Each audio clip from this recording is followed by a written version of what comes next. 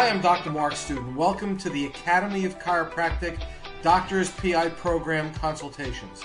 I am very excited that you took the time to do this and make the commitment to your career, to your family, to yourself, just to be the best of the best through clinical excellence. Sit back and enjoy the consultations. Hi, I'm on with, this is being recorded with permission. I'm on with Dr. Aaron Smith from Cedar Park, Texas. Good morning, Aaron. Good morning. So, Aaron, yesterday we were together, and we spent the day actually in the Hamptons, and we spoke a lot. And one of the things that we talked about was other chiropractors in the profession that are doing things that are really are considered really subpar, whether it be not triaging their patients appropriately, not diagnosing predicated on flags, not documenting appropriately. And it's become very frustrating to a certain sector of the population of chiropractors, not that we are, holier than thou or above anyone, but really based upon accepted conservative clinical standards. And the question we had, and we bantered, is should we become whistleblowers and report them to licensure boards because it's really about protecting the public interest, or should we work hard to get these doctors educated? Now, where do you stand on that? And what's your experience? Since working with you, I've had that happen on many occasions where an attorney will send me a case, or even a medical specialist will send me a case, or primary care, and this person has gone through one case picked out to me. This person had like 4 or 5 months of chiropractic treatment, made no improvement at all, no diagnostics were ever ordered. I didn't even touch the patient. I'm like, being MRI, boom, they had positive myelopathic findings from exam. And then when we got the MRI back a couple of days later, full on cord compression. Talk a little slow. Talk a little slower, Aaron. Oh, go ahead, sorry. for the recording. Okay, so we got this patient. Patient had myelopathic findings. Patient had a positive Hoffman sign. Got the MRI ordered, and then sent them straight to the neurosurgeon, and they had surgery a week later, and they've been suffering for 6 months. And at the same time, this chiropractor that had treated them for several months was just wailing away on her. Wailing away meaning adjusting regularly. Exactly. I appreciate your perspective. And by the way, for full disclosure, in my formative years, I was in practice 2, 3, 4 years. I had a patient like that, by the way, that I adjusted. I think we all probably have. But that was before MRI was even invented. It was in the early 80s. Right. And I didn't know what was wrong with this patient. I just kept adjusting and adjusting. I X-rayed and re-X-rayed. And, and I didn't know what was going on. And I honestly believe I hurt this patient. But keep going. Right. I have to but that forced me to go back to school, especially when MRI became available. But keep going. I don't want to take the train forward. So then I've had other cases where I've done plaintiff IMEs for attorneys, and then we go through the records that are just so horrible. I'm like, there is no way any carrier should have to pay for this. It's really, really, really, really bad. I've seen chiropractors diagnosing disc herniations and never having an MRI report. I'm like, I don't know how you do that. And so it concerns me for my profession when I see things like that. At the same time, I told a lot of people about you and talked to people all over the country, and you regularly will have people that are interested in your program. Hey, call Aaron Smith. He'll tell you about it. And I've been able to create some really good relationships and people that have really grasped hold of the concept and taken advantage of the program and done the program. They call me back and they're like, holy crap, this is transforming the way that I practice. I'm busier than I've ever been. I don't want to make this a testimonial about our program, even though it really accomplishes those needs. Right. But really it's about education, and that's what that's our platform. Our entire platform is we're going to make you a better doctor at every level and protect the public and protect your license and help chiropractic spiral upwards through highly credentialed, highly trained, very smart doctors who practice within appropriate standards. Right. So, but the real question so here's the other issue I've come across is when I deal with ER docs, and I've dealt with a lot of them, and orthos and neuros and neurosurgeons. I've trained a lot of them. I've educated, a lot of them through that training, and I've lectured with a lot of them and to a lot of them, and they all say to me the same thing.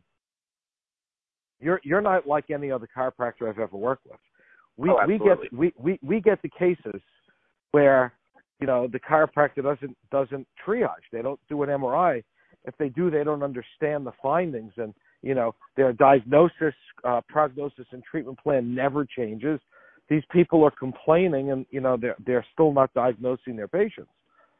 You're different, and why? And I'm sure you've heard that also from doctors, from medical specialists you've worked with. Right. So what's some of the feedback you're getting from the medical specialists? And there's a reason why that's important. It's not that we want to be medical specialists or pander to them. And I'll explain from my perspective what the significance is. But what's the feedback you're getting from the medical community about your level of expertise? Oh, it's been phenomenal. Because I'll have pain management doctors, neurosurgeons that'll call me and ask me kind of some clinical questions about, hey, I have this going on, I can't help them, what do we need to do with them? And I've seen that on multiple occasions where I've been in the specialist office, seeing, rounding with them, doing patients. One of my favorite experiences was at a hospital observing spine surgeries and sitting in the physician lounge and having the neurosurgeon go out of his way to introduce me to every single medical specialist that walked through the door, whether it was anesthesiologist, general surgeon, cardiovascular surgeon, whatever, and just how esteemed he's like, hey, this is my colleague. It's not this is a chiropractor. This is my colleague, and we work really closely together, and so it changes your dynamic of interprofessional relations. You don't remember, but when you started your journey of becoming educated and getting smarter, your very first experience that you related to me, this was probably close to 2 years ago. You said, I went to an orthopedic surgeon, and he gave me 5 minutes only because I had a case to refer, and we spent over an hour, and at the end of the day, he said to you, I love chiropractic, but I hate chiropractors because they're stupid. You're the first smart one I ever met. And then he referred 8 cases that day on the spot to you. And I remember that like it was yesterday. What was it that you discussed with him for those first 5 minutes that allowed him to push his patients back to give you an hour? We discussed MRI, triaging cases, and biomechanics. Simple. And you are credentialed in all of those things. Is that correct? Correct. And where was your training? Through the State University of New York School of Medicine at Buffalo. Right, and that was easy to get that type of training. It was hard or easy to find it and access it. It took effort. It was work, but at the same time, it was very enjoyable to do. And I love learning. I don't know how many MRIs I look at every single day, and I'm always still learning stuff, right. and wanting to get better as a clinician, and as a doctor, and therefore it makes practice fun. And those are all online courses that were easy to access. It was a lot of work, but it was easy to access. Yeah, okay. It was easy to access, but it was definitely work. And you did get chiropractic CE credits for those too. Correct. Yeah, so it was just a win all the way around. So now here's the real question. When you get a chiropractor who is, I don't want to say dumb as dirt because that's really condescending from my perspective, but that's really how I feel, who's subpar clinically from an educated person's perspective of what's available in contemporary healthcare and medicine. And when I say medicine, I mean that as the genre of all healthcare. Some people are going to get like wig out. Oh, we're not medical doctors. You want us to be? No. Come on, let's not be stupid about this. When we look at what contemporary medicine has to offer, or healthcare has to offer, as far as technology and diagnostics and knowledge of what's going on with the human spine, especially over the last decade with chiropractic and the advances in our profession, in knowledge of what we do. With everything that's available, and you still have the uneducated or subpar clinical doctor, do we whistleblow or do we work hard to get them educated? Do we do both? What is your fee? And this is really the question at hand. We know the issue. We know the issues right now. And your example of that doctor with a myelopathy who keeps quote unquote wailing away is unconscionable. Is they're going to hurt the spinal cord? Probably. Right. But then they need immediate surgery. And if they delay surgery, then you're going to get demyelinization at the cord, and you're going to have other issues. And then you're going to get plastic changes within the brain. And the uneducated won't even understand anything I just said. But we know that could be permanently detrimental to our patients. So what's the best solution for the profession? Or that individual doctor? But go ahead. I think it's kind of in the middle of the road. You know, I want people in our profession to become better. And I know some people in our profession would be very territorial, very, you know, hey, this is my competition. I want them not to do good so I can do better. And there's so many people that need our help. And you look at how many, you know, all the problems with the opioid epidemic and things of that nature. Like if we have even treating a fraction of those patients, every single chiropractor would be busier than they could possibly imagine.